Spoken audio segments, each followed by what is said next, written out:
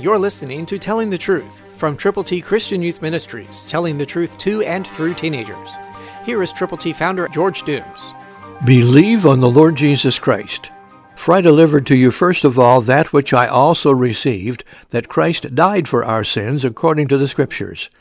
That's 1 Corinthians 15:3, New King James Version. Paul is opening his heart to the church at Corinth, to the individual believers there. He is telling them that first of all he had received and then he shared God's glorious gospel. That Christ died for our sins. That's the important part. It was for our sins, your sins and my sins, that Jesus Christ went onto the cross. It was for you that he died. It was for you that he was buried. It was for you that he rose again.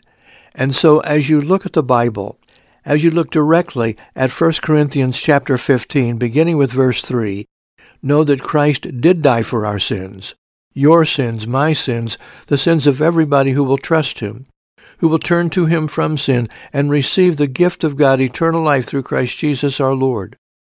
Let's share our faith. Let's tell other people that they too can believe on Christ and be saved.